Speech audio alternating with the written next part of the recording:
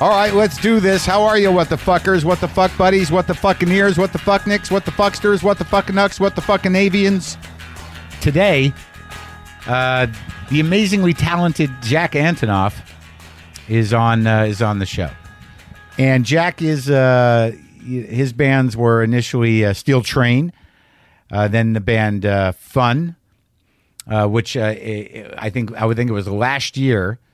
Won the Song of the Year for We Are Young and also the Best New Artist. The song Carry On was also a big hit. These are pop songs. This is not my world. This is not my wheelhouse, but I'm not unable to appreciate it. It's particularly fun. I mean, I get it, man. I mean, it's no easy trick to write a song that makes millions of dollars or to get millions of people to like your song. It's a real gift. And this guy, Jack Antonoff, has that gift. He does perform at the end of the show. He does an acoustic version of one of the new songs off of the Bleachers debut album. This is his post-Fun project, which is more just Jack. And that Bleachers, that debut album, Strange Desire, is available now, and they're going to be on tour this summer and fall. You can go to bleachersmusic.com for more info. And he does play, and Jack is appearing courtesy of RCA Records, which is a division of Sony Music Entertainment. But I will tell you this about it. You know, when I talked to this guy, I didn't know a lot about him. But I generally will go, a friend mentioned that he liked my show and that I would love him. And that friend was Lena Dunham, who is Jack's significant other. And I'm like, all right, well, I'll check him out, Lena. I'll check him out. And I went and bought all the records. And I listened to all the records. And I'm like, oh, my God, this guy's got a gift. He's got a songwriting gift. He's got a very earnest approach to lyric writing. It feels real to me.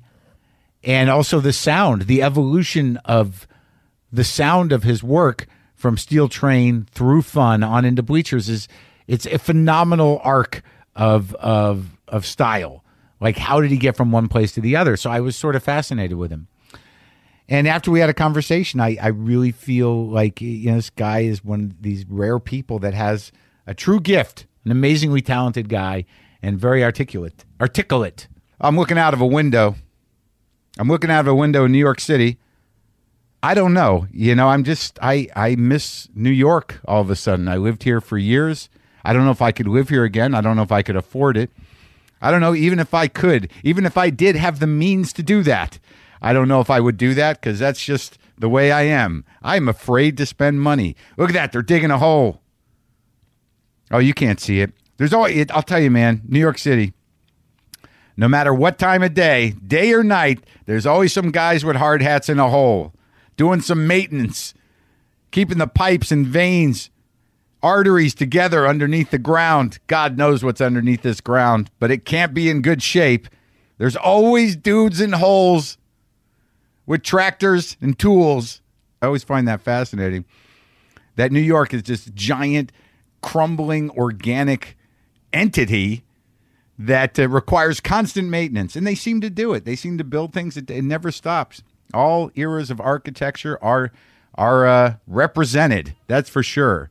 But somehow it all makes sense because New York can absorb it. Like, even if there's this big modern piece of shit right over there, unattractive, right next to it there's something probably from the 20s. But, in some places, if they build some modern piece of shit, it will just destroy the entire environment of the entire town.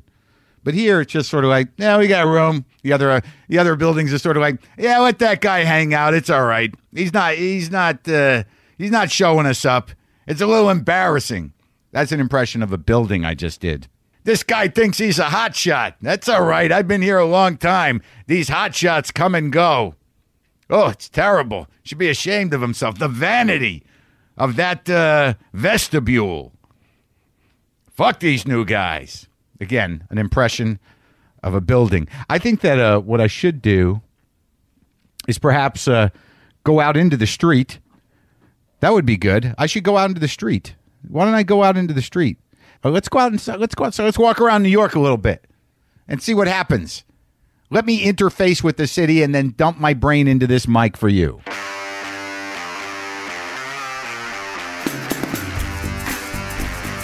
Okay, I'm out in it. I'm on Bowery and 3rd. Let's go down 3rd Street. I used to live down here, but further down, and I always gravitate towards the Lower East Side. I don't know what it is. I have no interest in uptown at all. It's sort of like in Los Angeles as well. I live on the East Side. I don't have, if I have to go to the West Side, it's like a tremendous chore, and I have to pack a bag and probably a tent. I think genetically I'm supposed to be down here. I think if you're a Jew, am I really going to bring that into it? Is that possible that, just my proximity to Orchard Street and what is it, Hester Street, that there's some part of my my biology that is compelled to those blocks from when it was, just people with, pickle barrels and strange snacks on carts. I don't know. Maybe. I don't really know. But I'm walking down 3rd Street towards where I used to live.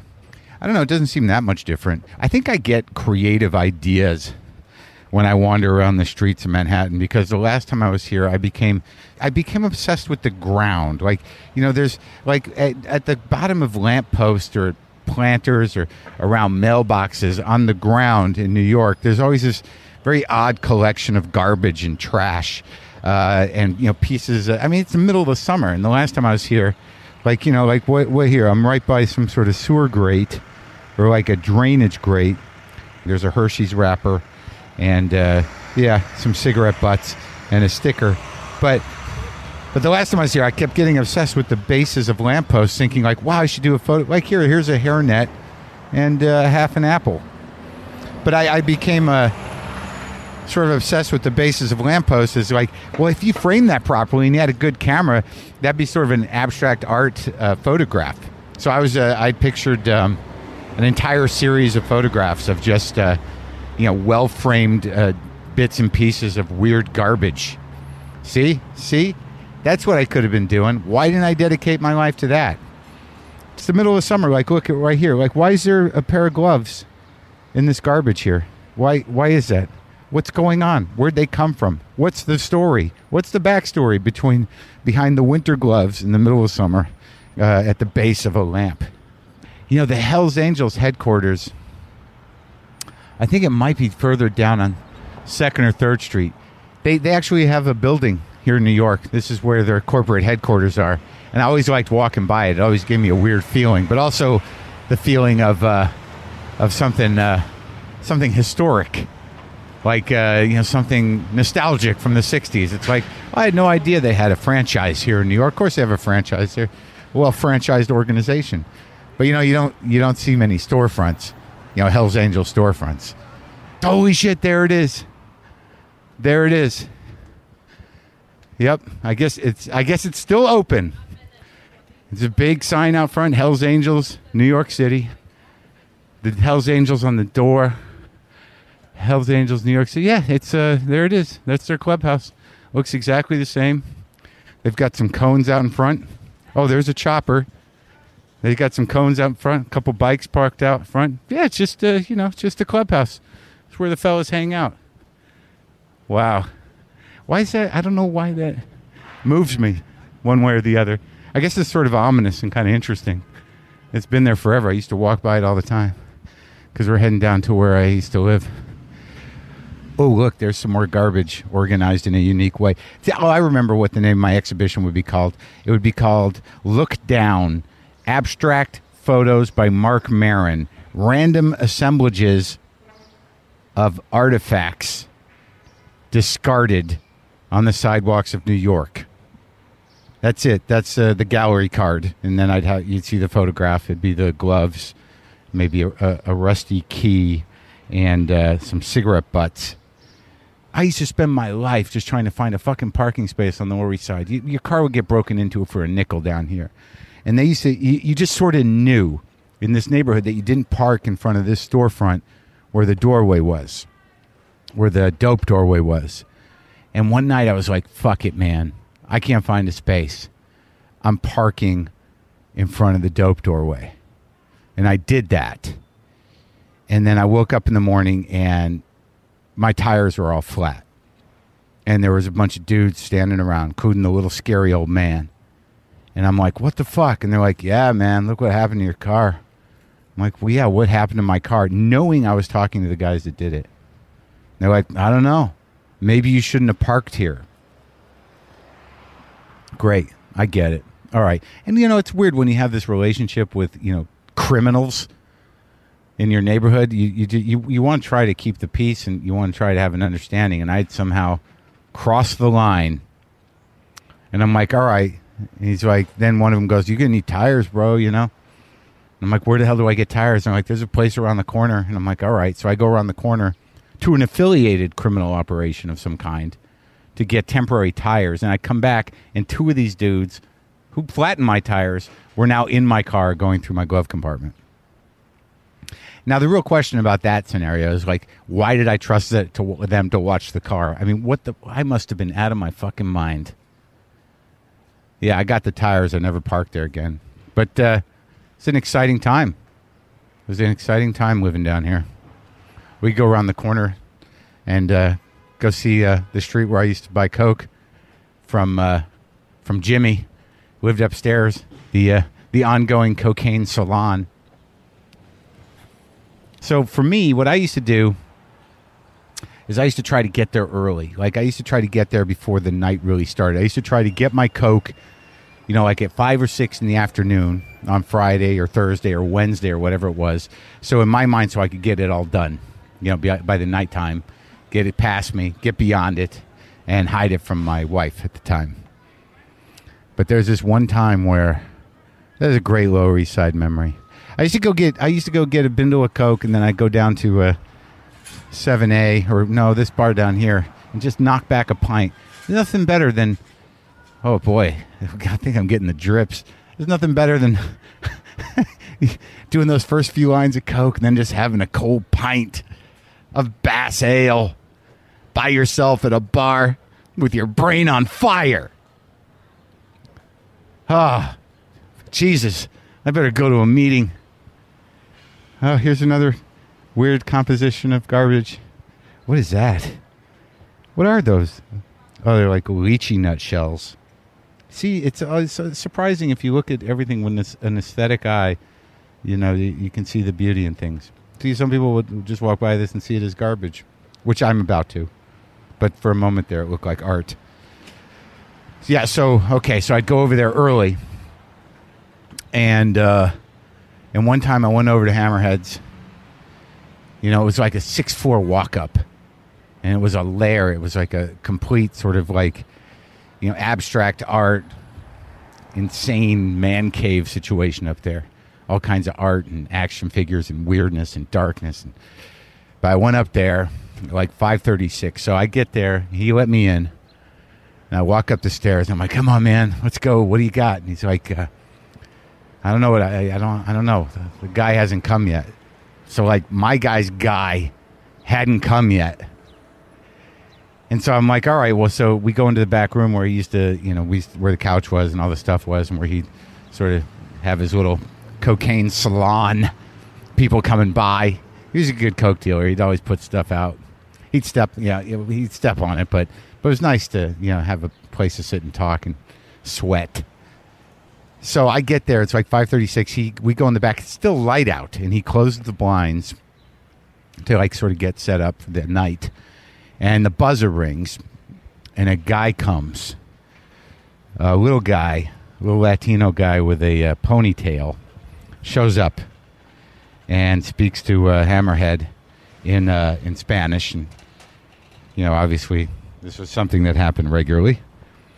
And hands him this wad of tinfoil, and then goes away. This old Latino, he must have been in his 60s, the ponytail and the cap, gives Hammerhead a wad of tinfoil, and then walks away. And then Jimmy brings it into the back and opens it up, and there's just this rock of cocaine, like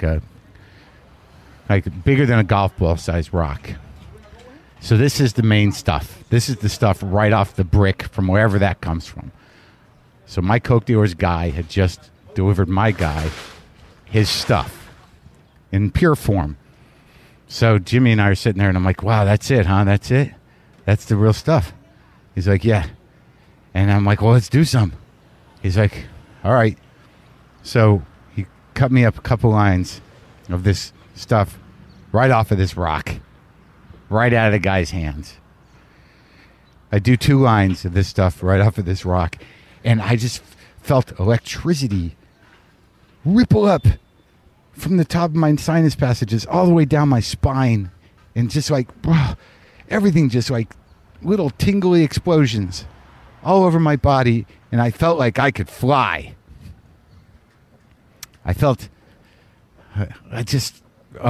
Okay. And I look at Jimmy and I'm like, holy shit.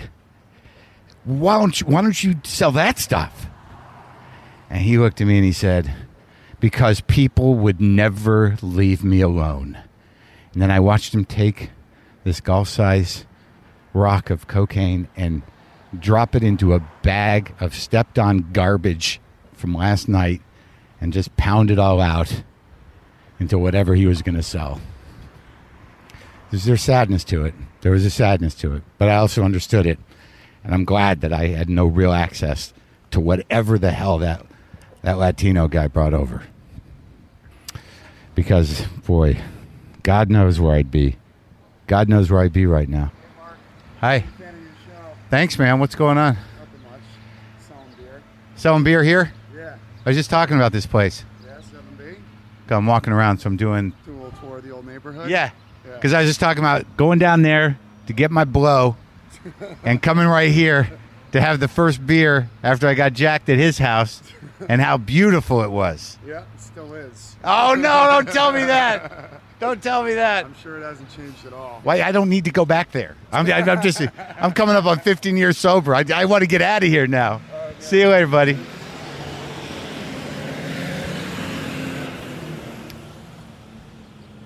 Don't worry, folks. That was a dramatization of a possibility. I have no desire to go down that street and walk into whatever the hell I was in 20-some-odd years ago. Holy shit, 25 years ago almost. I got to be honest with you. Tompkins Square Park, it's nicer. It's definitely nicer. Feels warm. It's nice. It's nice. I'm just going to go down and see if he's there.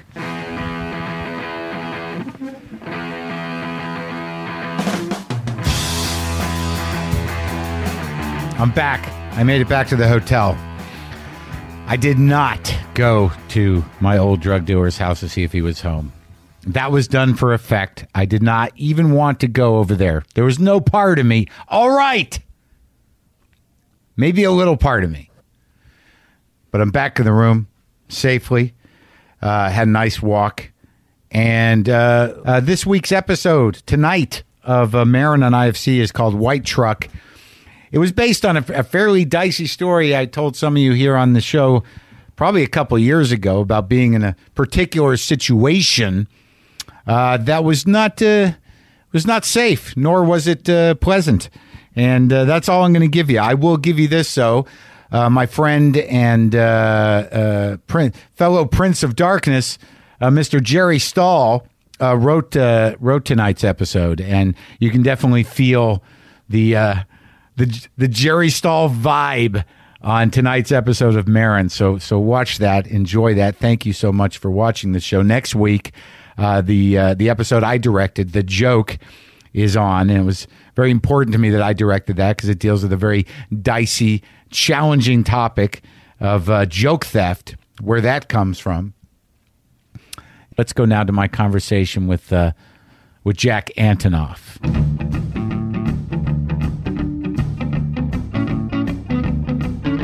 What were we saying about blues? It's sad that it's hard to listen to because what is it about it though? I don't know. I think it's so fun to. It's like jam band music too. Right. Like I could jam for hours. Right. But if I had to listen to it, it'd be terrible. Well, yeah. I mean, but it's because it's predictable. But there's some things that there's some blues guys who are like that's pretty good. But you're right. It's not for every mood. No, it's not. You have to be high for jam band music, and you have to be in a specific third phase of anger from a broken heart to enjoy blues. Right. Or you have to be like, I'm just going to fucking do it. Yeah, or blues needs a setting. You'd have to be in a specific car on a specific road playing some blues for it to feel right. Yeah, you have to direct your life around the blues music. You can't put it on at any point. But who are your guitar heroes? I love Jack White. Really? I love Jack White. A lot of my guitar heroes aren't. He's a blues man. He's a blues man, but he's a noise man. It's interesting. Yeah. I love Tom Waits as a guitar player who doesn't get referenced a lot. He doesn't get referenced a lot. What's that guy's name? Marc Ribot usually plays a lot from you. Like Marc Ribot? I love Marc Ribot. I love the Afrobeat stuff he does. It's almost like good Santana. Right. Because Santana had that, there's that famous performance at Woodstock. And then to me, everything else after that sucked, but that was so cool. Well, on one of the Steel Train albums, you basically do Santana. Basically. Which song is that? It's you know exactly what I'm talking about. Yeah, that was the album I did. I did this. I was into drugs at that point in my life. I'm very clean now, but on that album, I worked with the producer who did American Beauty. We went to Northern California. Yeah, David Grissom. Is that his name, Grisman? Yeah, so it was all. Is it Grisman? It's Grisman. Yeah, well, that. so you're like, let's go all out. Yeah, let's fucking do it. And that was the last time I ever go to a destination studio because I think you lose yourself. Seriously? Yeah, you got to be home. Listening to the shit you did on the speakers that you listen to things normally. But is that how you're going to explain that first Steel Train album? Definitely. That you lost yourself? That you were impressionable? That Dave Grisman bullied you into playing hippie music? No, I bullied myself into doing an album that I couldn't stand behind years later. Really? It's a sweet record, but let's go back though. How you say your last name Antonoff? Yeah. You're a Jewish kid from New Jersey. In every way. Yeah, I mean, my roots are New Jersey, not Bergen County. You're from Bergen County? Yeah. What town? I was born in New Milford. New Milford. And then I think my parents made more money, and then we moved to a town called Woodcliff Lake. Woodcliff Lake. Yeah. My family's from Morris County, I think. I know it. You do? Yeah. Pompton Lakes. I know it. You know Pompton? That's not far. Right, exactly. It's like 20 minutes. Do you know the Milk Barn? No. Oh, it's probably gone. It's an ice cream place, I think on the Hamburg Turnpike. I know the area. Yeah. So, yeah, my grandfather owned an appliance store and a hardware store, Pompton Lakes, New Jersey. My mother grew up there. I used to go to Pompton, Honda, and Suzuki to buy trailers for my 15-passenger vans when I would do tours. You just buy a trailer for the tour? No, I just, over the past 15 years of being in a van, I've bought like 6 or 7 different trailers. At Pompton? Yeah. So you know New Jersey? Very well. New Jersey's very lush in the summer. It's humid. New Jersey is a wonderful place specifically because of its proximity to the greatest city in the world. That's right. And that's why it's so special. Everyone from New Jersey always feels like they're looking in the window of the party. Right. But you can leave the party, unlike people who are stuck at the party forever. Totally. So you can just go home and crawl into your bed with your posters and your headphones and be okay. I didn't realize how special it was till I got older and moved to New York City.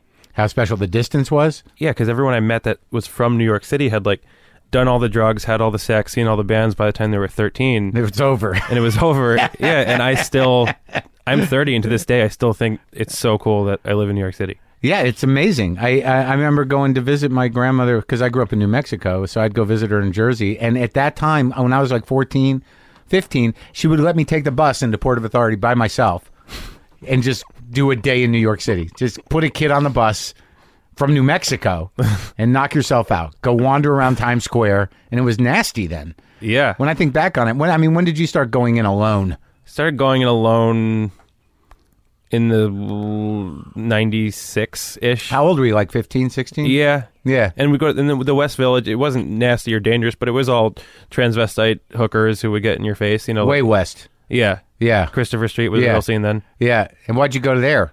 I don't know. That just seemed like that's where we're going to go in New York to see what's really happening. You know what? I was really into a little bit later, but I saw Hedwig in the Jane Street Hotel basement when that first happened. Right. And I think I just got excited by that culture and wanted to be around it. Sure. How many siblings you got? I had 2. Now one's dead. That's sad. Yeah. What happened? My youngest sister, about 11 years ago, died of brain cancer. Oh, my God. Yeah, it's terrible. It's just the worst thing ever. I'm sorry. But now, sorry to it's okay. spill so much so early on. It's just, actually, we have this argument a lot in my family because when you get that question, it's like, what do you say? Yeah. This is fair because this is not a light moment as much as like when someone's like, oh, like, yeah, right, how right, many, right. So I usually just say like, oh, I have a sister. Right. Because it's just not leave worth the other it. part out. But I figure we're going to talk for a minute. How long ago did she die? 11 years. It's a long time. It's a very long time. Was she young? She was 13. I was 18. Wow. That's a rough time. My entire life is based off of that moment. It's music, everything. How so? Because it was the single most monumentally important thing that has ever happened to me and probably will ever happen to me. Yeah. And so I've, my whole life, it's just like something froze there. And I think I'm constantly looking back on it and dealing with it just from a different lens. So I feel like I'm 30, I'm dealing with that at 30. At 40, I'll be dealing with that I don't think that goes away. I wouldn't want it to go away. It's that feeling of loss. Yeah. Yeah. And it's also, at the point when most people are, I think, going to college and having this sort of freewheeling moment in life, I missed that. Right, because you were consumed with... Which I think was formative for me. And how long was she ill for? Her whole life, but not like... She wouldn't have appeared sick. She just kind of went in and out of being sick. Oh, God. Yeah. And that was taken away from you. And what kind of family did you grow up in? A good one. Yeah? Yeah, they're... my parents and my other sister, Rachel, were all... it's kind of hard to remember everything before that, but we're extremely close. Mm-hmm. Still? Yeah. Like, I talk to every member of my family a number of times a day. Really? I would not be able to go to sleep if I didn't have contact with each and every one of them saying, like, love you, night. Really? Yeah. And is that something that happened after your sister passed away? Absolutely. Because there's maybe a little bit of worry and panic and appreciation? Yeah. Like, we don't want to lose any more. Totally. If we lose any, I don't know what I was... that wouldn't work for me. Yeah. Well, that's interesting. So there's this like almost compulsive need to connect as often as possible. Very much. Still alive. Hi, Mom. Yeah, and it's not like sometimes it's like we're all in bad moods, but we're connecting. Right. Like that part's just inherent. It has to happen. Alive but not happy. There's nothing I'll have more than a still alive text. Do you have people in your life where you're just wondering if they're dead, or is that more my thing? Just me. Okay. Whenever I go to sleep at night these days, I'm like, what am I gonna? Is it gonna be a tomorrow? So it's. Is that a stressful thought for you, or just a question? I don't know. Like, I turned 50 and I didn't think it bothered me. You look good. I appreciate that. But lately, I've been like, having these weird physical symptoms, and I'm nervous, and I'm becoming I used to be a hypochondriac, and now it's sort of back, and it's like it's driving me nuts. I'm with you. You are? You have that? Terribly. Really? It's I've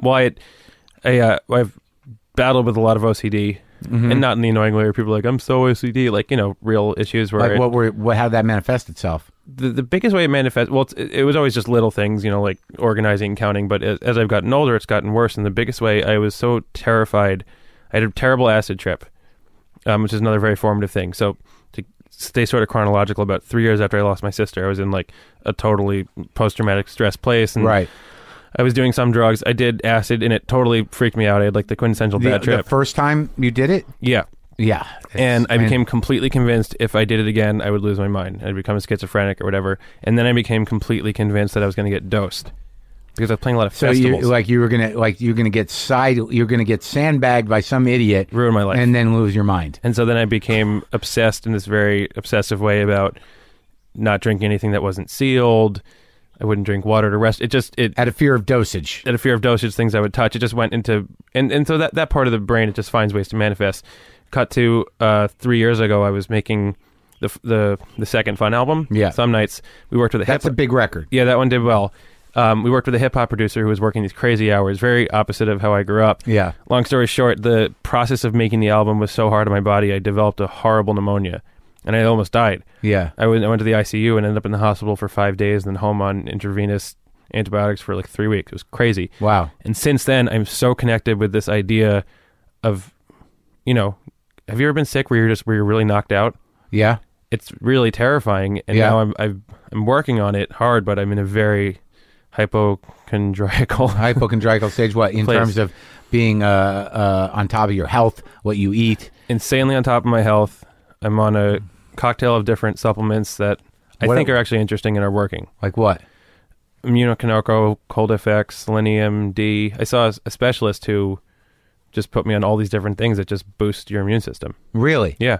Because I take a few things. I believe in it. You do? Yeah. Why not? That's all that matters. If I had to take 12 pills every morning and they're not going to kill me and there's a tiny chance they'll help, I'll do it. Right, until you get tired of it. Yeah. Until one day comes, you're like, I just want to see if these are doing anything. But you know what? A doctor said something to me, which I'll say to you because I think it might make sense to you. Okay. Is you're going to feel this way till you're 120. What? That you're going to die. It's a very optimistic doctor. Well, I appreciate that. Guys like you, I don't think die. God, I hope you're right. Yeah, I mean, it's certainly my father just seems to be fighting the good fight. right, so you're sort of a New Jersey kid, and before tragedy strikes, what are you doing? Because I listen to a lot of your music, a lot of it. Really? Yeah, There's a lot out there. there is, but like I knew you were coming in, and it was weird. It was one of these things where, okay, I'm going to do some research. You know, this guy's he had a hit record. He won a Grammy for a song. Which song was that? We Are Young. Yeah, big song. It was a big song. Big with the kids, though. I'm an old man. Yeah. So like a lot of stuff you may have done, it didn't come across my desk. So, you know, then I talked to your girlfriend, and she tells me about you, and then I heard about you. So then I got to go get all the records, and I get all the records. Mm-hmm. Get all of them. Not the stuff from before you made records. Yeah. Maybe there's some bootlegs, or you have that stuff. I'll send them to you. You will? Do you have them? They exist.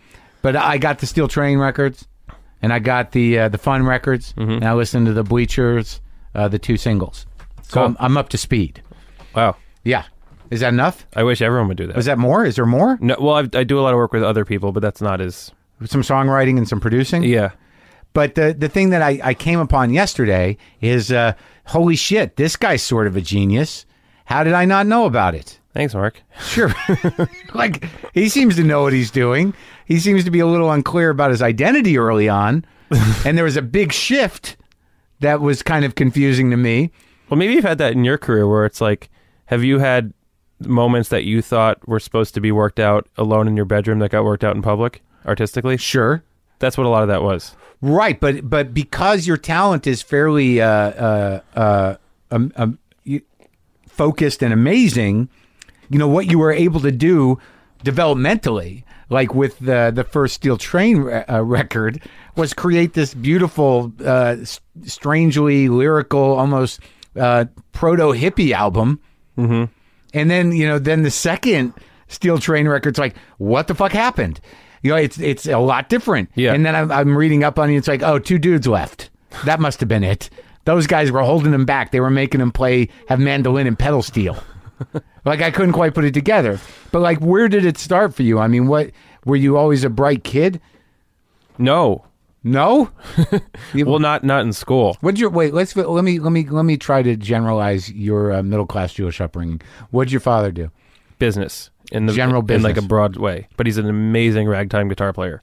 Really? Yeah, and he studied with Reverend Gary Davis. Really? Yeah, and he what? So he was a young Jewish man who says, "I need to learn this black man's music." Yes, and I'm going to seek him out. And he went to his house and would study with him weekly. Where? Where did he live at that time? Bergenfield, New Jersey.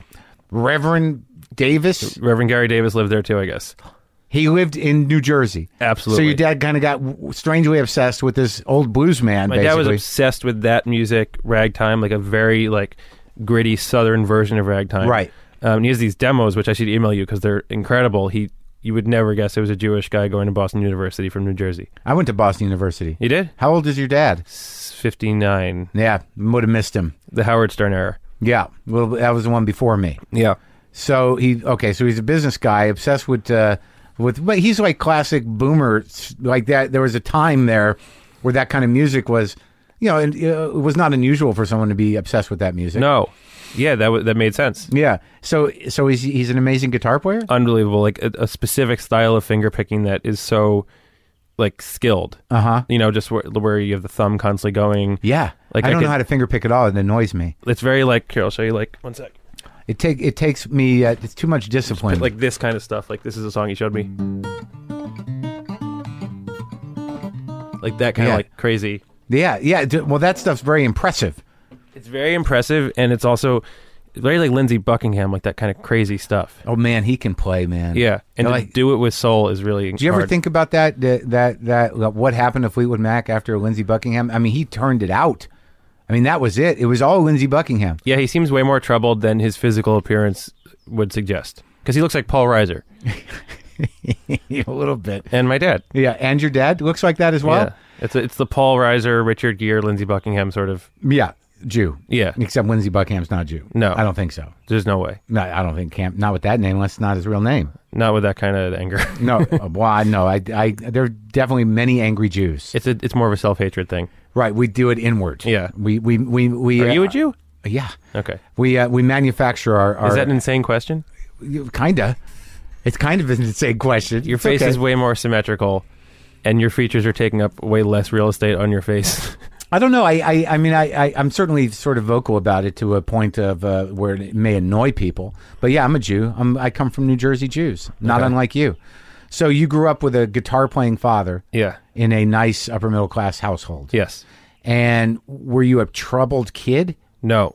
No? You seem very well-adjusted. Your generation bothers me. No, everything was really fine. Everything was fine. Well, my sister was always sick, so that was not fine. Right. But everything was... I don't really remember much. Right. About that point in life. Like, I was really into punk music when I was like 13 to 17. I had a punk band. That's all I thought about. You had a punk band? Yeah, and I would just play in like fire halls every weekend. A working punk band? Yeah, we did well. And really? Well, I mean, no, but yeah. What was the name of the punk band? Outline. So it was Outline. That was your first band? My first band was called The Fizz when I was 9. Do you have any Fizz records? No, but we had a song called Last Week's Lunch. What was that about? Which was a very, very specific thing that only grade schoolers could relate to about leaving lunch in a locker. It wasn't broad. So you had this sort of ability for a humorous slant on songwriting early on. It wasn't humorous at the time. It was very real. No, those were the issues that I was dealing with at the time. Yeah, the issues of the day. Yeah. Were why's my locker smell? All right, so after Fizz, you took a few years off? No, I was one into another. Oh, really? Yeah. You were in Fizz from 9 to 13 or 14? Yeah, then we started Outline. But Fizz was an organized band? Yeah. Who was in it? Guys that I went to private Jewish school with. Yeah? And we just practiced every weekend. When did you start playing guitar? What age? I think like 8. Okay. Ish. And seriously playing? Pretty right away. It went like stamps, coins, Star Wars, guitar. Is all I remember from my life. And your father must have been thrilled? I think so. Did he give you one of his old guitars? Yeah, a Martin D35. You started with a Martin D35? Here you go, kid. Here's the best guitar made. Yeah. Have one of these. Exactly, which he bought in Boston and couldn't afford. I think he went to the store and it was a little more than he thought, so he didn't have money to get home. This is such a story that we'd only imagine happening in the 70s. Yeah. So he played on the street till he had enough money to take the bus back. I wonder if he bought it at Wurlitzer Music. I'll find out. I don't know. Got to find out. So you get your Martin D35, a sweet-ass guitar, and a dad that can pick the fuck out of ragtime music. Yeah. Did he show you, was he your first teacher? No, I had this guy named Van who would come to the house. Van? Yeah. What was his story? What was his hair like? It was like a bouffant. He was a Frank Sinatra impersonator, was his day job. Or I guess teaching guitar was his day job. It was his other job. He was a Frank Sinatra impersonator? Yeah. And a guitar teacher. Mm-hmm. What was the first song you learned? I think it was an old Aerosmith hit. Oh, really? Yeah, I think I learned the Mama riff Kin or something? From, Sweet Emotion or something? Yeah, one of those. I wanted to learn Dream On, but it's too hard. Did you get it now? Can you do it now? I could try. I probably. I hope. You haven't tried since? No. You never went back? No, I don't like learning songs. Yeah, I don't either, but I would just sing for closure. I feel the last thing I tried to learn was the piano part to Scenes from Italian Restaurant, the Billy Joel song. Great song. I have a lot of theories about Billy Joel being great that are... Really? Yeah, I think Are they controversial theories? No, because there's nothing controversial about Billy Joel, which is probably why no one thinks he's great. Well, I don't know if that's true. He's got a temper. Did you see the video? There's a great YouTube video of him smashing his mic. No. Oh, God. Just for fun. He looks like an angry Billy Joel man to me. freaking out. But the thing is, so you loved Billy Joel.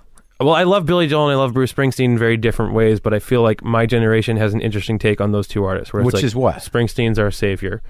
Really? Oh, yeah. I mean, he was... Well, you look at the 90s, he was sort of uncool for a moment, and then this thing happened in the early 2000s where all of a sudden it was like the Arcade Fire and everyone was referencing Springsteen. Huh. And he kind of got back in. After The Rising? Yeah, I think it was around the time of The Rising. Right. And now he's just the most important artist living to, I think, a lot of people. To you? One of them to me. Why? Because first of all, he's obviously a completely brilliant songwriter. But I think it's mostly in the light. I think he represents something that we don't get in modern music, which is this give a shit attitude. Integrity. Yeah, there's an integrity to it. There's an earnestness. It's such a weird apathetic time. Look, okay, I grew up in the 90s, so yeah. I grew up in an amazing time in music. Like, who were your guys? I turned on pop radio, and it was like Nirvana and Pearl Jam. Right. It was a happening moment. But then also there's the whole hip hop world that I missed But you didn't. Yeah, that was cool too. Like Yeah. you walked down the street when I was growing up, anyone your age you were friends with because you were a part of the same Musical great culture. taste. Right. Rap rock happens a couple years later and destroys the universe. Yeah. Who was that? Limp Bizkit and Yeah. all that shit. Destroyed the universe. Literally just destroyed music. And then my experience, as I remember it, was everyone just scurried in all these different directions. And you had indie and you had indie hip hop and you Right. had mainstream music and you had pop, and it was all so separate. And when I started touring, it was this generation of we have to be embarrassed to be in a band. This Because indie music It thing. didn't hate it. exist anymore. I still hate it. Touring in a band. Everyone was still in bands, but instead of like the culture of the 90s of wanting to take over the world like Eddie Vedder Right. in a cool way, it Yeah. was like you had to pretend like you didn't give a shit. Right. And all these bands acted like, oh, we're so embarrassed to be here, and the songs reflected it, and everything was apologetic. Right.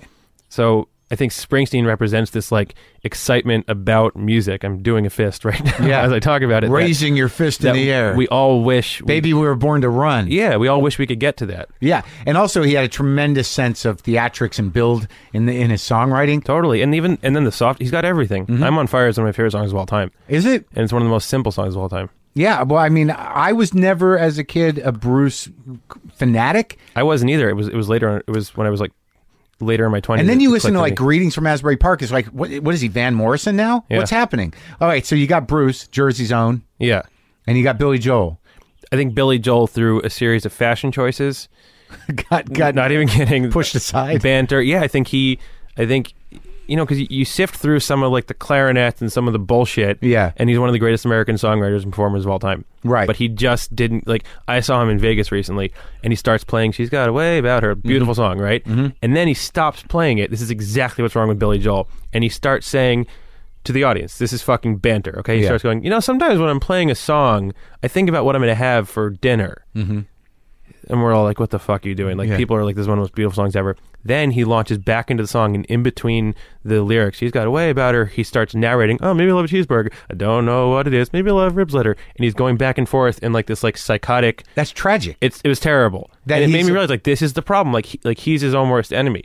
But the songs and the records, like you put on The Stranger, it's incredible. All the way through. Amazing. I remember when I got that, I must have been in 7th or 8th grade, and because I remember seeing him on Saturday Night Live do, Come Out Virginia, Yeah. Don't Let Me. It's like the leather jacket, bouffant, cocaine No, phase. it was before. Like I don't remember him being that way, but I remember there were two guitar players playing acoustic guitar next to him, Uh-huh. and he sat in between them. In my recollection of it, and I'm like, what is this guy? 'Cause I had no idea who he was, and I bought that record and I played the shit out of it. And I could probably still sing all of those songs. But I think that your appreciation for songwriting, is something. I don't know if it's unique. I know people write their own music, but you really understand and appreciate the craft of popular music. It's part of your thing, right? Yeah, I love popular music. Yeah. I always have. And you're unashamed of that now. I want to be unashamed of that. But you're still a little ashamed of it? I think until popular music really kind of gets back to a lot of the popular music we have today Yeah. was the novelty stuff that was 1% in the 90s. It's like Macarena or whatever, like Salt and Pepper, like those bands were like this like tiny percentage of the radio in between the good stuff that was like this weird novelty thing. Yeah. And now it's kind of flipped. So I in my head, Yeah. I want to be the person to change that, but that's a hard thing to say out loud. Yeah. No, it's not. It's a goal. There's Yeah. I want it to be I want to give a shit. Well, I mean, I don't want to be like stuck in my own little world and think that was a big thing when fun got big, is like how do you accept a place where people are listening, right, and not do this humble thing that's so humble that you're just kind of like shooting yourself in the foot and missing an opportunity to do something cool. Well, I think that's a noble thing. It's like to sort of work against cool and to work against. It's basically it's like a comic playing to the back of the room. Kind of. you know what I mean? Like, who do you want to impress? Your shitty friends who are bitter anyways? I want to move on from and that. defeated, Yeah. in a way, and sort of justifying their defeat ideologically by acting like they don't give a shit when they're really just angry and can't do better. It's hard to let go of that though, because you start, like I'm sure in your work too, you start only impressing those people because those are the only people who are watching. And you're also sort of a weird community as well. Like Yeah. they're supporting you. They want you to be out of the box. They want you to be unique. They want you to represent what they want to represent, which is, a cultural ideal within that culture. But then all of a sudden, if you want to go after the grail and do something like change popular music by honoring its format, It's tricky. It's very tricky. You're going to have to cut some of those people loose. But you know what? They'll be back around when they're 40. I hope. Yeah, this is like, these are really 20 to 35-year-old problems. Okay, good. Because if you pull off what you want to do and you continue to evolve as an artist, at some point, you're just not going to give a fuck about those people genuinely. Yeah. You're going to be so happy with your own creativity that you're going to be like, nah, fuck them. And you're not even going to think about it anymore. And then they'll start coming around going like, I didn't respect what you were doing a few years ago, but like, it's really good. Okay, cool. And you win. Waiting for it. You win.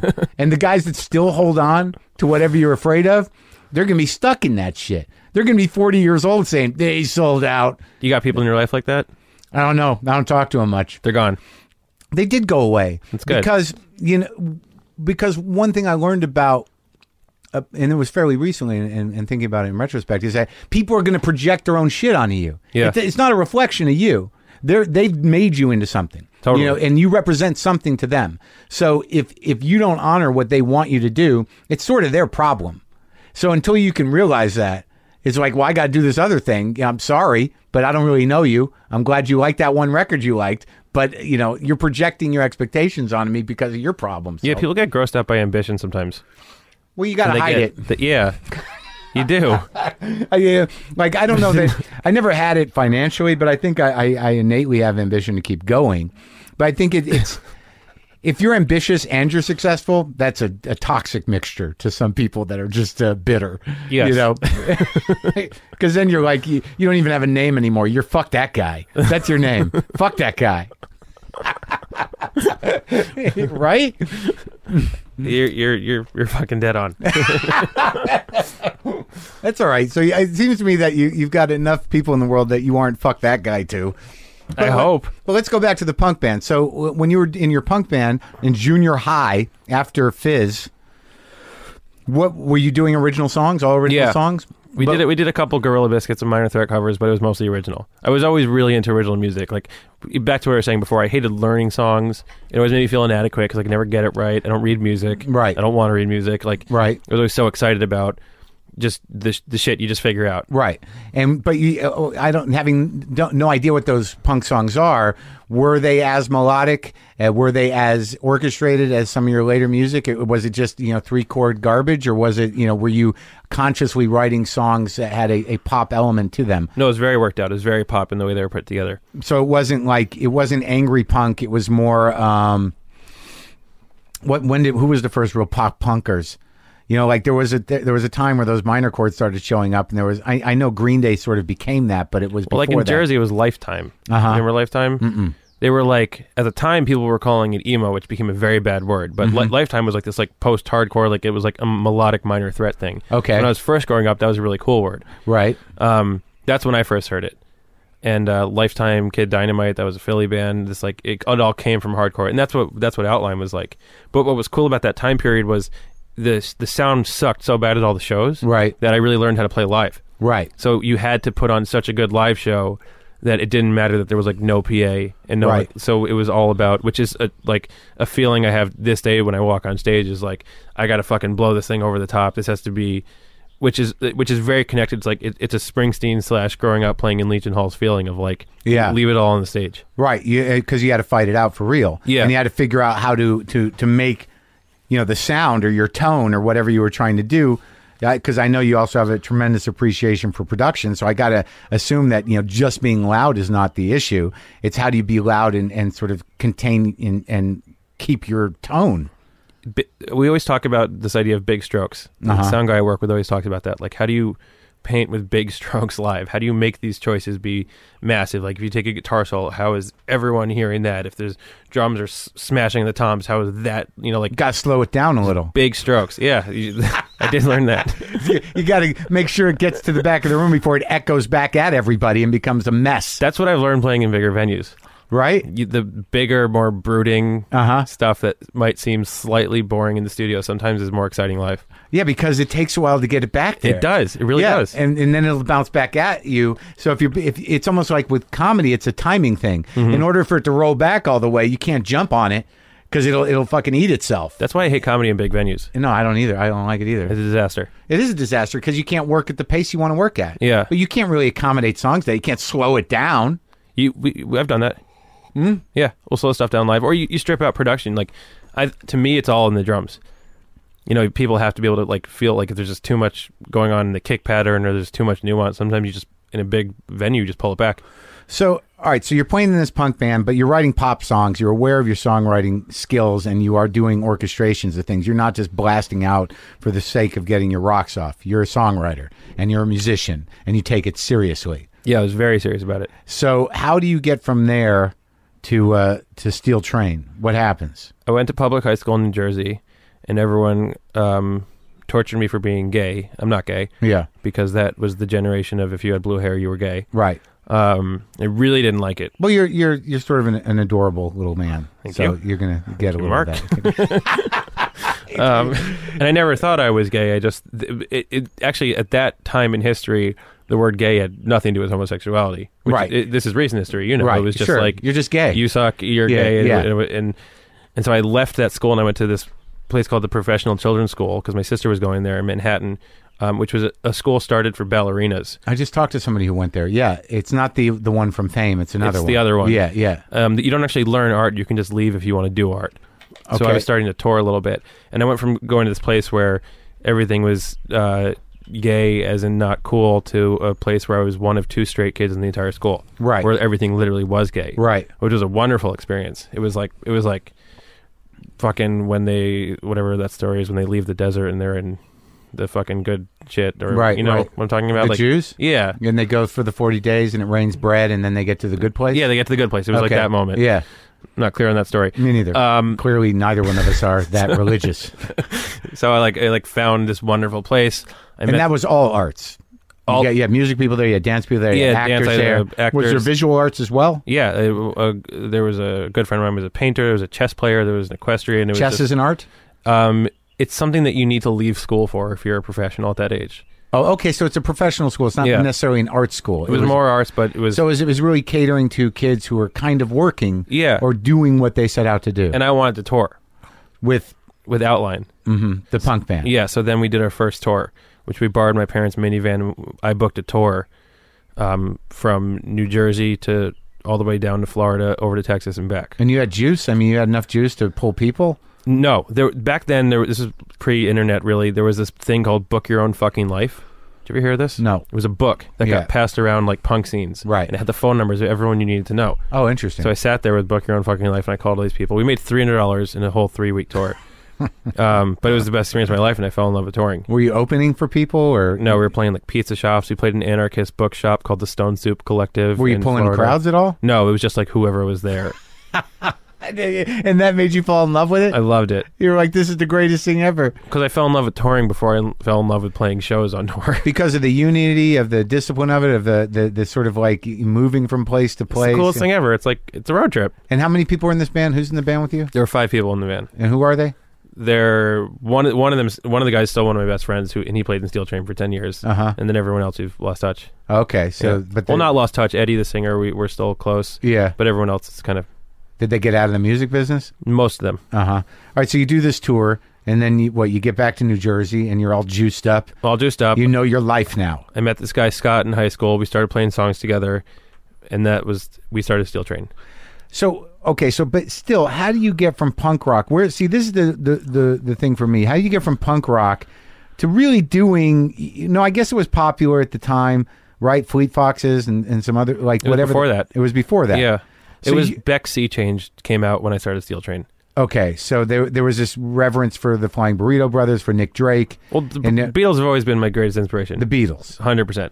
But I don't hear a lot of Beatles on that first Steel Train record. Am I missing it? No, there's not a lot there, but it's just always been that idea of kind of everyone playing in the room together, that kind of orchestration. Oh, okay, fine. I never got too specific with the influence, but just more what they were about. But there was a specific influence. I mean, was it just because of that producer? I mean, the songs you were writing were... It was drugs. But drugs... So into pot and mushrooms and stuff like that. But you must have been listening to that music because there is definitely a hippie music idea. Because of that, we started listening to like the Dead. So there's a lot of Dead and there. folksy stuff. Okay. It was a very concentrated moment that wasn't me. Well, but it was you. It really wasn't. I was in this weird post-traumatic stress haze. I was very like... But that music that you were listening to and doing those drugs must have been comforting. I mean, the record is a fully realized, beautiful record. So whether it was you or not, you applied your talent to something that was making you feel better. I was in a disassociative place. And I was outside of my body, and I think that was something that was making me feel good. So I went with that. But it wasn't like... But did you feel connected to that community? Was the idea was like, I can just open up and lay back? Like, was there a spiritual sort of notion behind it? No, we just kind of got into it as a group. It's interesting. It was like a group thing, and then very quickly we got out of it. You sat down and you listened to what, American Beauty and Working Man's Dead? Yeah, and we called the producer, Stephen Barncron, who made American Beauty, and we asked him to work with us. That was a whim? Like, maybe we could... Yeah, I remember where we were in Anaheim, and me and Evan, the bass player... You were on tour? Yeah. With Steel Train at that time. We took this demo we made, and we brought it to a FedEx and sent it to Stephen. Yeah. And he said, cold. Yeah. And he was like, I'm not doing anything. And he was like, come up to Northern California. Let's do this thing. We'll get Grisman out here. Literally. That was basically the conversation. And we were like, cool. And you got that pedal steel guy? Gene Parsons. Yeah. Yeah. That's insane. Play with the birds. Yeah, it was very cool. And it was the first time I felt like vaguely successful because I was playing with people who were technically successful. Right. But it was God, if I knew back then at the time, like how early on in the process that was going to be of touring and making records, I probably would have just like jumped off a bridge. But it's weird. So you feel the need to sort of contextualize that record because it seems so out of character for you. It's important for me to understand where it came from. Well, it's also, everything is very tied in. Like there's a song in there called Grace where the theme of the song is the movement of a funeral. Like it's very, all these things are so closely connected to my experiences with your sister. Yeah, that like it's very important for me to intellectualize it and understand where it was coming from and why at that time I felt the need to say the things and make it that way. Did you feel like you got any emotional closure? Not then. That was a terrible time. Really? Horrible. So the record didn't help. No, the record was I don't know. It was just a very bad time. How old were you? I was 19, 20. Oh, so this is like a year after it happened. Like right then. Oh my God. Yeah. So that kind of just... I got my first record deal 2 months before she died. It was a very weird time in life. Everything was possible and everything was impossible. It was really strange. Oh my God. Yeah. So, okay, so you do that record, and what happens? Do you have a breakdown of some kind after? I didn't have a breakdown until about a year later. So the record does well? No. I mean, it kept us on the road. My experience, until Fun made Some Nights, it was just always... working. The perfect way to put it is our accommodations. We started sleeping in the van at rest stops when I was on tour with Outline. Then we would ask people if we could stay at their house. And then we would get one room at a Comfort Inn. Then we get 2 rooms at a Comfort Inn. Then we got 2 rooms at the Hampton Inn. Then eventually 2 rooms at the Sheraton. And then it was always moving very, very slowly. Right. So I was never, even though the universe was giving me some information that it wasn't really working out, it wasn't specifically not working out. Right. Because so you were opening act in Steel Train? Yeah, opening act, or we would headline and play to 100 people here and 10 people there. Who were you opening for? We did. Who did we open? Like we went out with Rich Robinson once from the Black Crows. We went out with Grace Potter. Steel Train towards the end started doing really well when we did tours with like Tegan and Sara and started doing all the festivals. But Steel Train changed so many times. I mean, that's a band that should have changed names 3 times. So when did you hit the wall? About a year after that album came out, I started freaking out and getting real panic attacks. Yeah. Couldn't breathe. I'm sure you've had them. You seem might be having one now. The type. So can't breathe. Can't breathe. Things just physically. I thought I was dying, having a heart attack. Numb.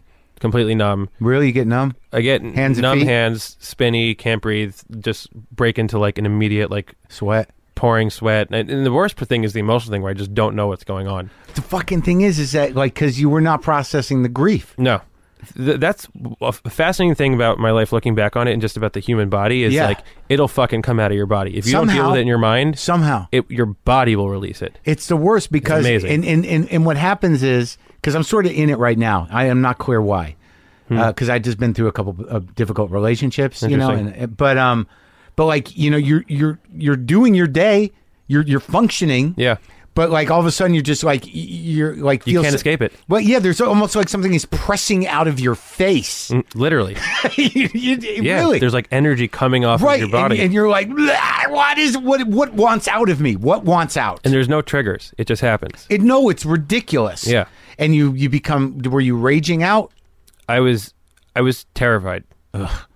And then, as you know, when you go through this stuff, the first time it happens, then the fear grows into not just what it is, but when's it going to happen, and that's when it gets really bad. But the problem is if you don't believe that it's stress, and like still, I'm not quite convinced yet. I still have to go to a couple doctors. Okay, but is that the physical symptoms you become focused on those, so it almost feeds itself. Like you're not dealing with the emotional stuff underneath. Yeah, you're dealing with am I going to have a panic attack? Yeah, or why am I like, having a panic attack? Do I have MS? What's happening? Exactly. I got obsessed with the senses, going blind. I would go have my vision checked all the time, going deaf. I was obsessed with my heartbeat and feeling it. Did you hear your heartbeat in your ears and shit? I've had that a lot. God damn it. And I would get these like rings that would come and go. Yes. The body is chest like pains. Terrible chest pains. I had so many, what's it called when they hook all the things up to? Is that a cardiogram? EKGs? Yeah, EKGs. Yeah, cardiogram, I guess. It got to the point where a lot of my doctors I would go in, they would just be like, you're fine. Yeah. I believe in medication. That's actually something that really helped me. Which believe, one? Well, if you're having a panic attack, I think you should fucking take a Xanax. Yeah. Because I think you have to break the cycle. So how, when you went through the psychedelic period and the weed period, the one thing that struck me was that, the music sounded so great and you're so clearly talented and so clearly, like the fact that you trying to find your voice musically or whatever the hell was going on was so well articulated. It was very hopeful, obviously. But how much drugs were you doing? Not we were smoking pot all the time.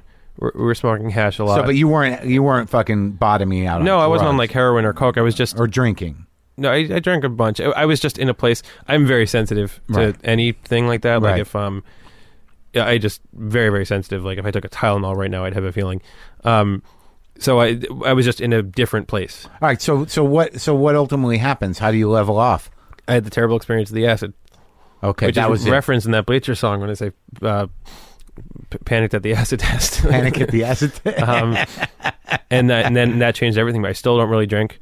Yeah, kind of all because of that experience. The idea of being outside of my body, it all just shifted. I thought I died. We were in a car and we were going to Portland. We were on tour, and I was like, all of a sudden, I was like, we died. Yeah, and I was obsessed with it. And I was like, we died. Yeah, we had a car accident. This is like a different oh my version god, of reality. you locked into that. And then I went home, and I was fine. Yeah.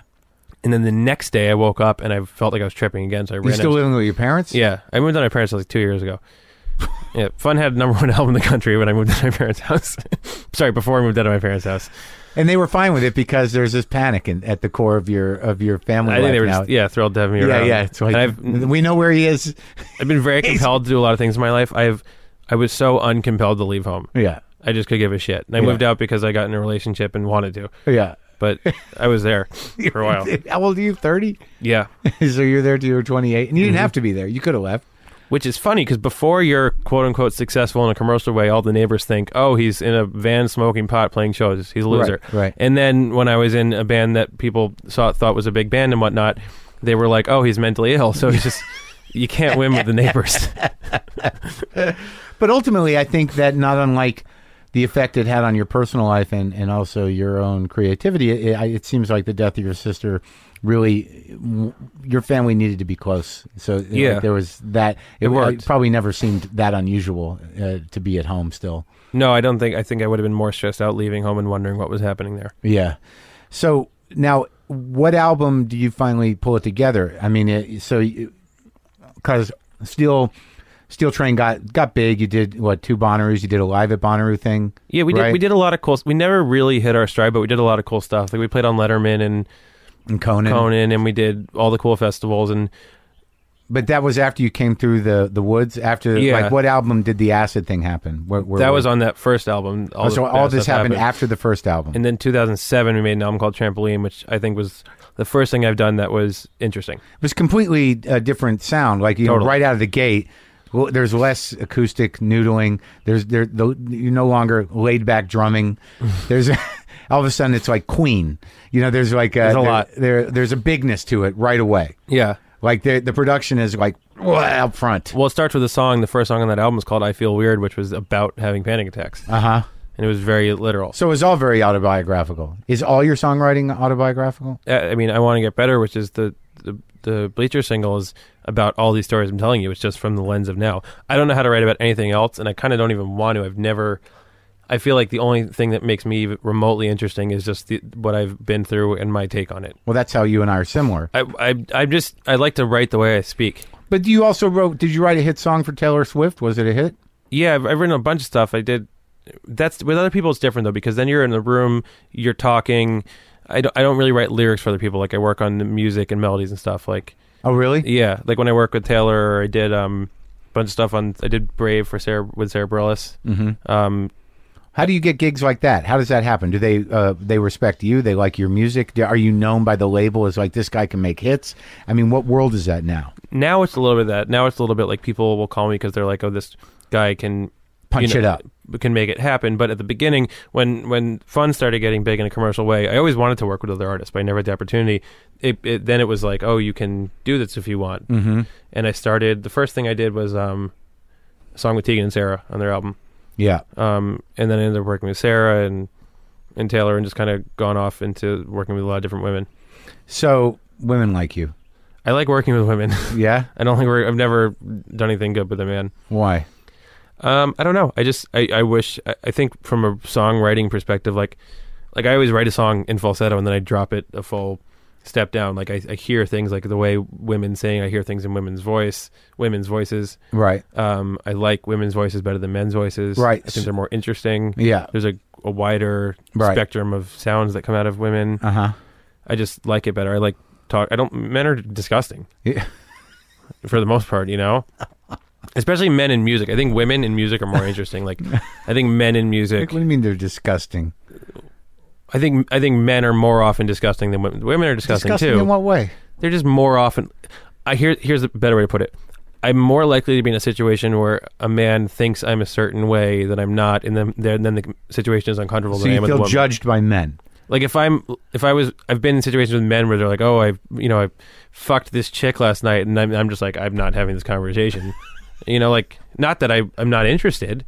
I'll watch hours of porn on my own, but like I don't want to talk about it. But yeah, like, do you want to talk about that? Like, if I came in here and started talking about it, there'd be nothing to say. It's an awkward conversation, and I think that it's almost stereotypical, and I don't know that it happens as often as I think after a certain age, because it's a certain type of dude that does that. Yeah, but they're in music. Well, yeah, they're around like, dude, last night, did you see that one? Yeah, they're even in their tagged. They do interesting work. Yeah, like, close the deal. Yeah. And I just that doesn't happen.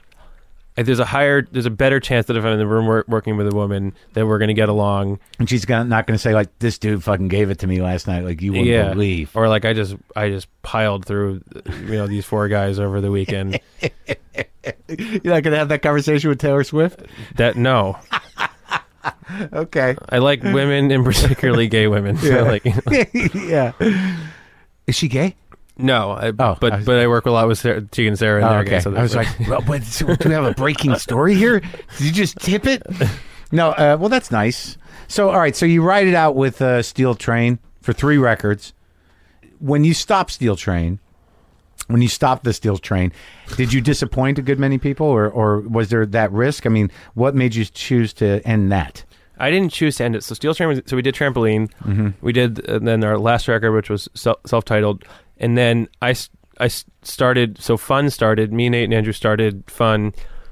What was the idea there? Was it a concept band? Because, I mean, it seemed like you were moving towards Fun with Steel Train. I mean, there was that largeness there. There was the hookiness to it. The production was not as, I don't even know how to describe it because I'm not a music guy. Grandiose?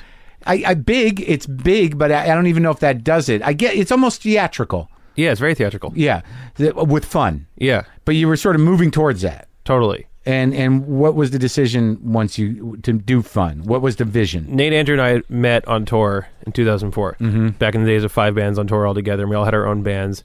And people started sort of dropping like flies, getting other jobs, starting families, and we were always always around. Even Steel Train had some revolving members. Nate had a band called The Format. That band broke up. He called Andrew and I the day they broke up and said, I want to start a band. And I said, great. So the two of them flew out to my parents' house in New Jersey the next day, and we all lived there At your parents' house? for 4 months. And we wrote and recorded a lot of our first album there. So Steel Train and Fun were coexisting. I was in both bands for 2 years. And then John Schiffman, who's now in the live band of Bleachers, he quit Steel Train because I think he wanted to become a paramedic. Because we were on tour, actually. But he's in Bleachers. He's in Bleachers. He's had a long journey. Steel Train was on tour. I was not there that day. The 2 days I left tour with Steel Train to like fly somewhere, horrible things have happened. One time they were in a van accident on top of a mountain, and then this other day, a truck had flipped over, and there was like a guy dying on the side of the road, and this guy John, the drummer, jumped out and helped this guy. And in that moment, realized he was like, I want to become a fucking paramedic. So he quits the band, and he says, I'm going to become a paramedic. And Fun was starting to take off, and it just felt like this is the moment. Like, I think, this is kind of had its day. And I had sort of been fantasizing and even toying with the word Bleachers in my head of doing something else, because there's so much baggage that comes with a decade of music. Yeah. Just so much baggage. With the emotional baggage with the guys, expectations with the music. Yeah, you just can't really... I just really started to fantasize about just doing something else. And so the band kind of dissolved. Fun ended up... Then Fun had this crazy moment, which no one really expected was going to happen. On the second record. Yeah, we put out our second record right after Steel Train broke up. So, but the incentive for Fun was really you were burnt out from touring, from the emotional strain of being in a band, from whatever it is that burns bands out after a decade. But musically, what hadn't you done that these other guys? What was what was some of the talks about? Like, I want to write bigger pop songs. Fun? Yeah. The conversations were just, I always wrote, Steel Train was just me writing. Yeah. And then the band was the band, but I wrote everything. Fun was the first time I collaborated. So it was a totally new experience. You had three guys, me, Nate, and Andrew. We all, Andrew wrote a musical. Nate wrote all the music in his band. I wrote the music in my band. What was Nate's band like? Called The Format. It was a lot like Baby Fun, kind of. Like a lot of sort of Nilsson theatrical stuff going on. So you get a guy that actually wrote musicals. Yeah. All of us were the alpha writers in our own situations, and we kind of had this idea of 1 + 1 + 1 = 1,000. Right. Maybe. Because when I listened to, right when I put on, I think it was Some Nights, like right away I'm like, this is Queen. Yeah, we really went for it on that first song. Right? Yeah, we went full Queen on that. I mean, just in very literal ways, like the way they stacked harmonies. But that's a very specific production. It didn't feel like a ripoff to me. It felt like some sort of homage to a type of production that was very specific. Yeah, well, I mean, we love guitar solos, we love harmonies, we love string and horn arrangements, we love orchestral percussion, like these things. Queen's one of the only rock bands that really indulge in a lot of that, so that's why the similarities. And also wrote pop, pop songs, and kind of rocked at the same time. Right. And that's love all of it. And that's where you get your huge success. Yeah, maybe. But I mean, that song is the thing that sort of set in stone your ability to write a pop song, your ability to stand out, and also, winning a Grammy's not nothing. It's not nothing. It's a weird thing because it's like, you always think of awards in your natural reactions. You always want to be like, oh, fuck that. Right. But it is cool. It is. Well, that's part of you playing to the back of the room. It is. I mean, you can talk all you want about, they don't mean anything. Yeah, but I got one. Yeah. They may not mean anything, but I like to look at the one I have. I'm happy for my grandma. Yeah. Because that's like winning Grammys is something that she'll always have that and for me. And she's still around? Yeah. That's one sweet. Of them. Yeah, and she's pumped because she had to live through the whole what the fuck are you doing phase. So with 10 years. Yeah, with 10 years of it's getting better. Well, how'd your parents react to it in general? They always were so on the inside that I think they were just drinking the Kool-Aid with me. Oh, they were. Yeah, they were just part of the delusion. You sold them. Well, no, I don't know if that's true because most of the time parents are just worried about whether or not you're going to earn a living. They're concerned for you. Yeah. And I think that at some point, given that your father was a musician, your talent must have been undeniable. I think they were always...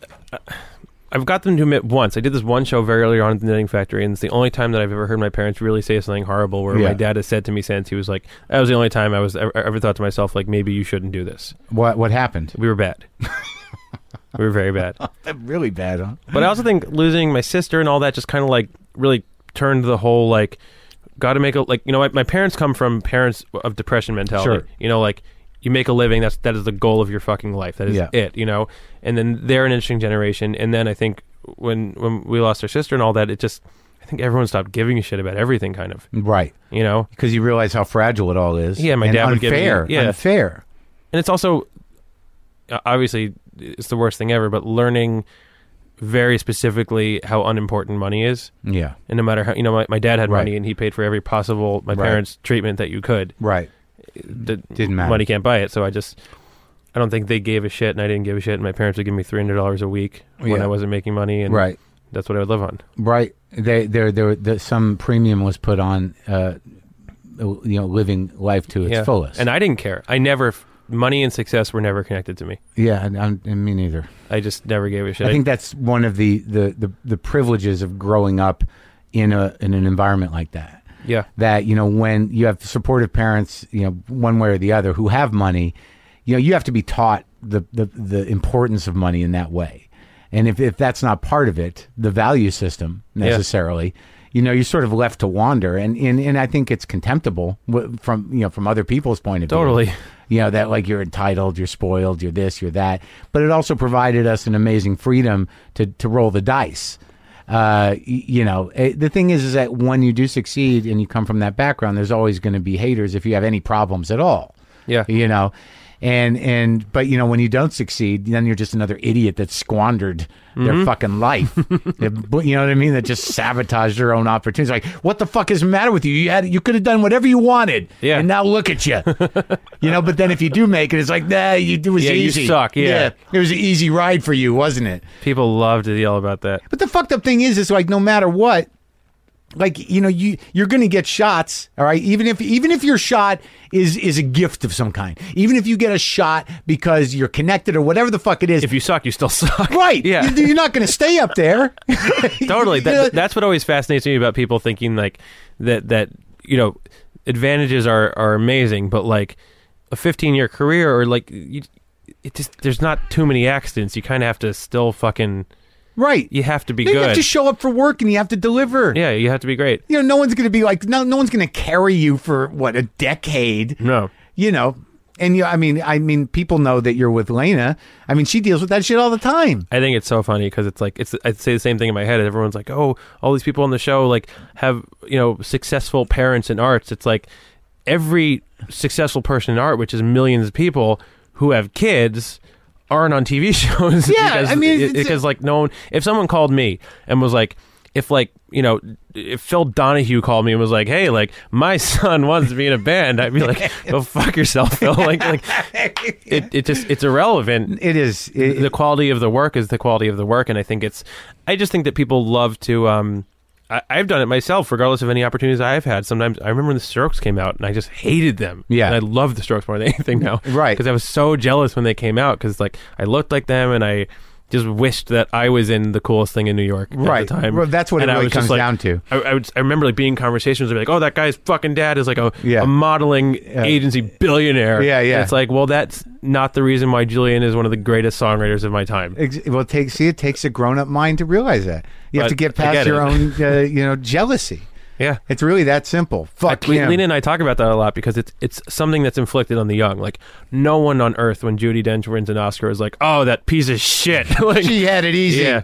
Or like when Helen Mirren, like it's when you're young, all these young people, I feel it, and I've done it myself. You know, when I was a certain age, I would look at everyone my age, doing music and being successful, and I would just talk about how much they suck. Mm-hmm. I wouldn't have obnoxious feelings about Nick Cave. Right. It would be people my age. Right, exactly. And I think it's just you jealousy. See a lot of that. It's just jealousy. It's interesting though. There's a lot. We live in a culture where people do want to see people crash and burn. Well, yeah, it's weirdly predatory until they're like oddly proven, and then all of a sudden you're untouchable. Right, but there's still people out there, but they kind of fall away. And as you become more confident and more respected or successful, the people that are knocking at you, it's very easy to see where they're coming from. Totally. But Yeah. it is, Twitter makes it hard I know. because it's just said to your face. I know. It's Immediately. I have problems with that. I mean, you can get me on a bad day, and I'll engage with just mean, somebody like- with 6 followers. I do it too. Someone someone this morning, I follow Walgreens on Twitter Yeah. because I was at a gay pride parade once. I saw Walgreens float and I thought it was cool, so I followed them. Yeah.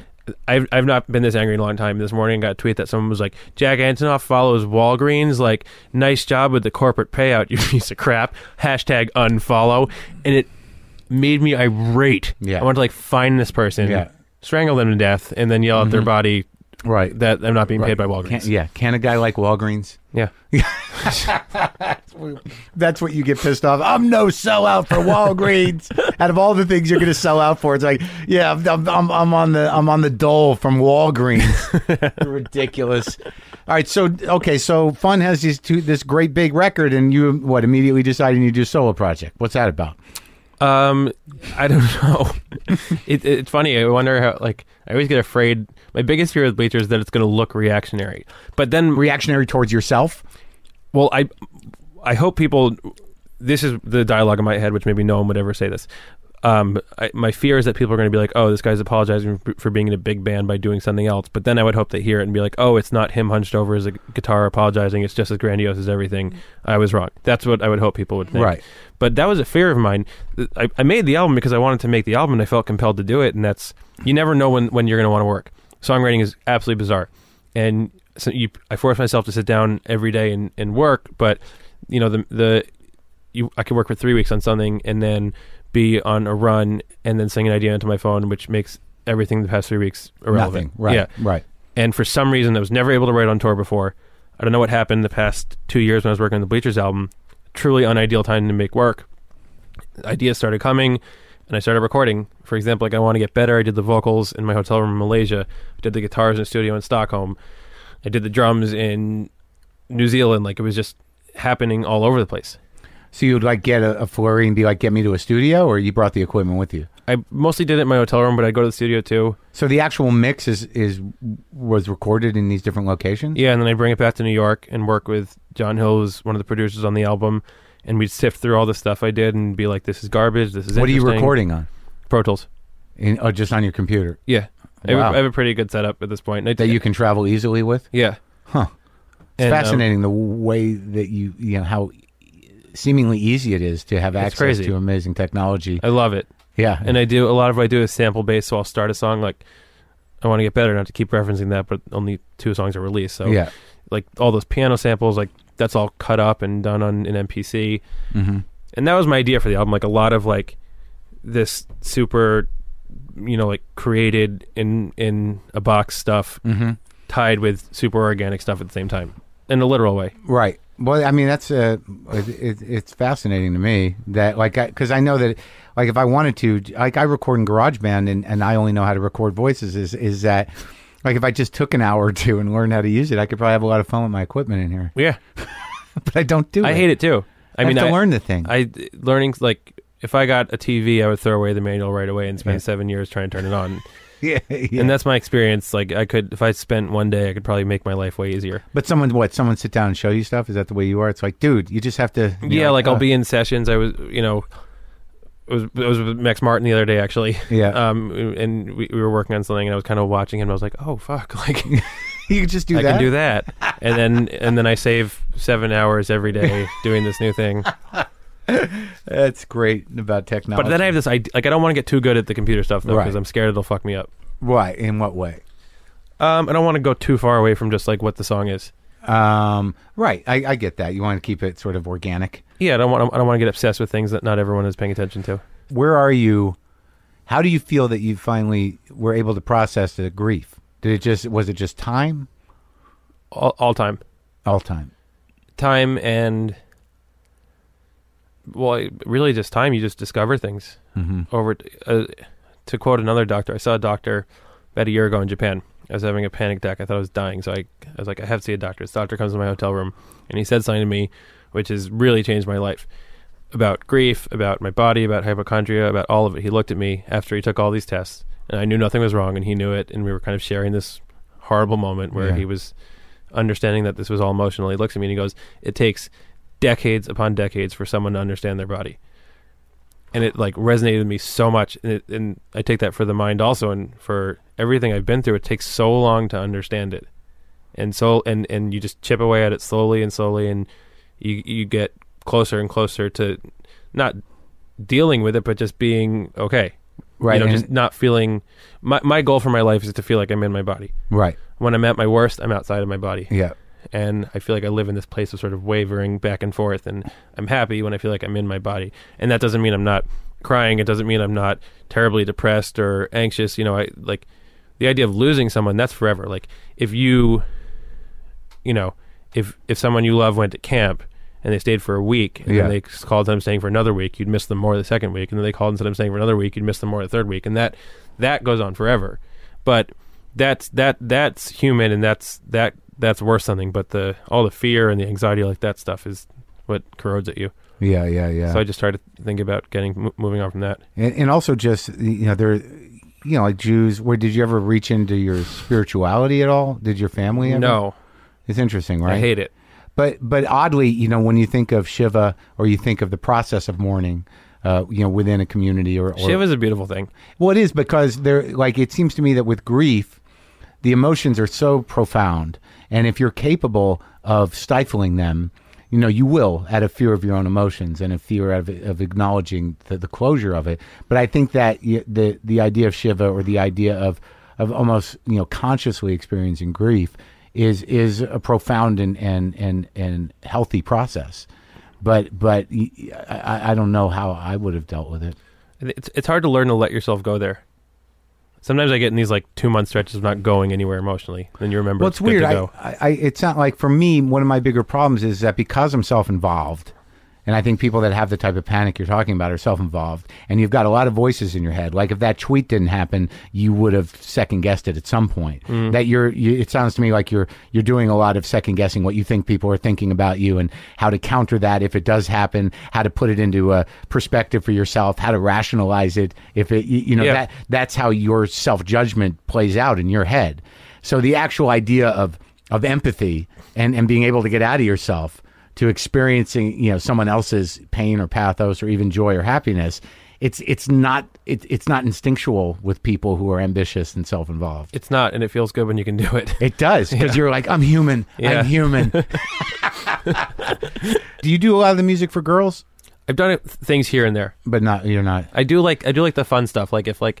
Like when Marnie writes songs in the show, I write those songs. Oh, okay. And do you and Lena try to keep your shit separate as much as possible? Not in private. Oh, no. But I mean, like professionally, is there a? No, we love. I mean, she just directed the video for "I Want to Get Better." Oh, okay. We do our best job at trying to not give a fuck about all the obnoxious things that people. It's hard to be in a relationship where anytime you say anything about it or do anything, it becomes like a fucking headline. Yeah, right. But, there's nothing more awesome than working with the people you love. Right. And if media ever dictated something that I wouldn't do that would make me happy, that'd be really sad. Yeah. Yeah. But it's a weird, I mean, she's very famous, and it's a fucking weird thing. Yeah. But you're handling it? Yeah, it's also ridiculous. It's like, we have our own life. Yeah. None of we don't do anything to perpetuate any of that stuff, and it's a weird, stressful thing. But we both have really exciting careers, and it'll just be what it is. It's interesting to see how the culture kind of out of need for controversy makes these kind of these malignant assumptions about people's lives, where you're just sort of like, we're just eating, And also, we live in a fascinating culture, which wasn't the case. It used to be like Us Weekly stuff and this or that, but the internet has changed everything to just the headline. Yeah. It's like the headline just becomes like a meme. Yeah, there's just a headline that was just like, Lena and I broke up. And that was just the headline. That was it. And then the story was that someone saw us having a fight on the street. None of it was even true. But it just but then that's it. That's the headline. Or when Bleachers was first announced, I remember the Daily Mail in UK just wrote, Jack Antonoff leaves Fun. Which wasn't true. And then you read the article, and the article was like, Jack has a new band. We wonder if this will be a problem with Fun, which it isn't. But It's just throwing that question out there is not that, but that's the headline. Right, because there's such a hunger for content and such a competitive nature to what And so much content has to happen so quickly. Well, yeah, and also they want people to look at it. So, like, they don't give a fuck who they hurt or why or whether it's right or wrong, because what's the worst that can happen? A cease and desist? Okay, we'll take it down. But it has a real impact. I mean, it's like... Sure it does. People say stuff, and then that becomes things that come up in every interview, and then it becomes truth, and it just becomes, it's very intense. I really hate a lot of people who write for stupid websites. It's the worst. So you want to play some songs? Yeah, I'll play a song. Let's see. 2, 3. Hey, I hear the voice of a preacher from the back room, calling my name, and I follow just to find you. I trace the faith through a broken down television and put on the weather. Man, I've trained myself to give up on the past, 'cause frozen time between hearses and caskets. Lost control when I panicked at the acid test. I wanna get better. While my friends were getting high, chasing girls down parkway lines, I was losing my mind, 'cause the love that I gave wasted on a nice face. In the blaze of fear, I put a helmet on a helmet, counting seconds through the night, and got carried away. That's why I'm standing on the overpass, screaming at myself, hey, I wanna get... Didn't know I was lonely till I saw your face. I wanna get better. I wanna get... I didn't know I was broken till I wanted to change. I wanna get better. I wanna get up to my room where there's girls on the ceiling. Cut out the pictures and I'll chase that feeling of an 18-year-old who didn't know what loss was. Now I'm a stranger, and I'll miss the days of a life still permanent, more than the years before I got carried away. That's why I'm staring at the interstate, screaming at myself, hey, I wanna get... Didn't know I was lonely till I saw your face. I wanna get better. I wanna get... Didn't know I was broken till I wanted to change. I wanna get better. I wanna get better, 'cause I'm sleeping in the back of a taxi. I'm screaming from my bedroom window, even if it's gonna kill me. Woke up this morning early before my family, from this dream where she was trying to show me how a life can move from the darkness. She says to get better, and so I put a bullet where I should have put a helmet, and I crashed my car 'cause I wanna get carried away. That's why I'm standing on the overpass, screaming at myself, hey, I wanna get... Didn't know I was lonely till I saw your face. I wanna get better. I wanna get... Didn't know I was broken till I wanted to change. I wanna get better. I wanna get better.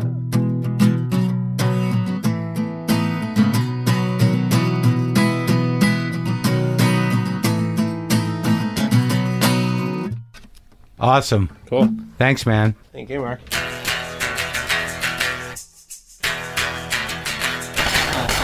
All right, that's our show from New York, from my hotel room, looking down on Bowery and 4th Street. I'm signing off. This is Mark. I'm Marc Maron. Thank you for listening. No, go to WTFpod.com for all your WTF Pod needs. Watch Maron on IFC. I'll be in Denver, Colorado tomorrow night. And right now, what am I going to do? I got to go figure out a place to upload this stuff. That's what I got to do. I'm going to get more coffee. New York, it's a wonderful town. I need one of those machines that change the pitch. Can I put one on here for when I choose to sing one line of something? Boomer lives!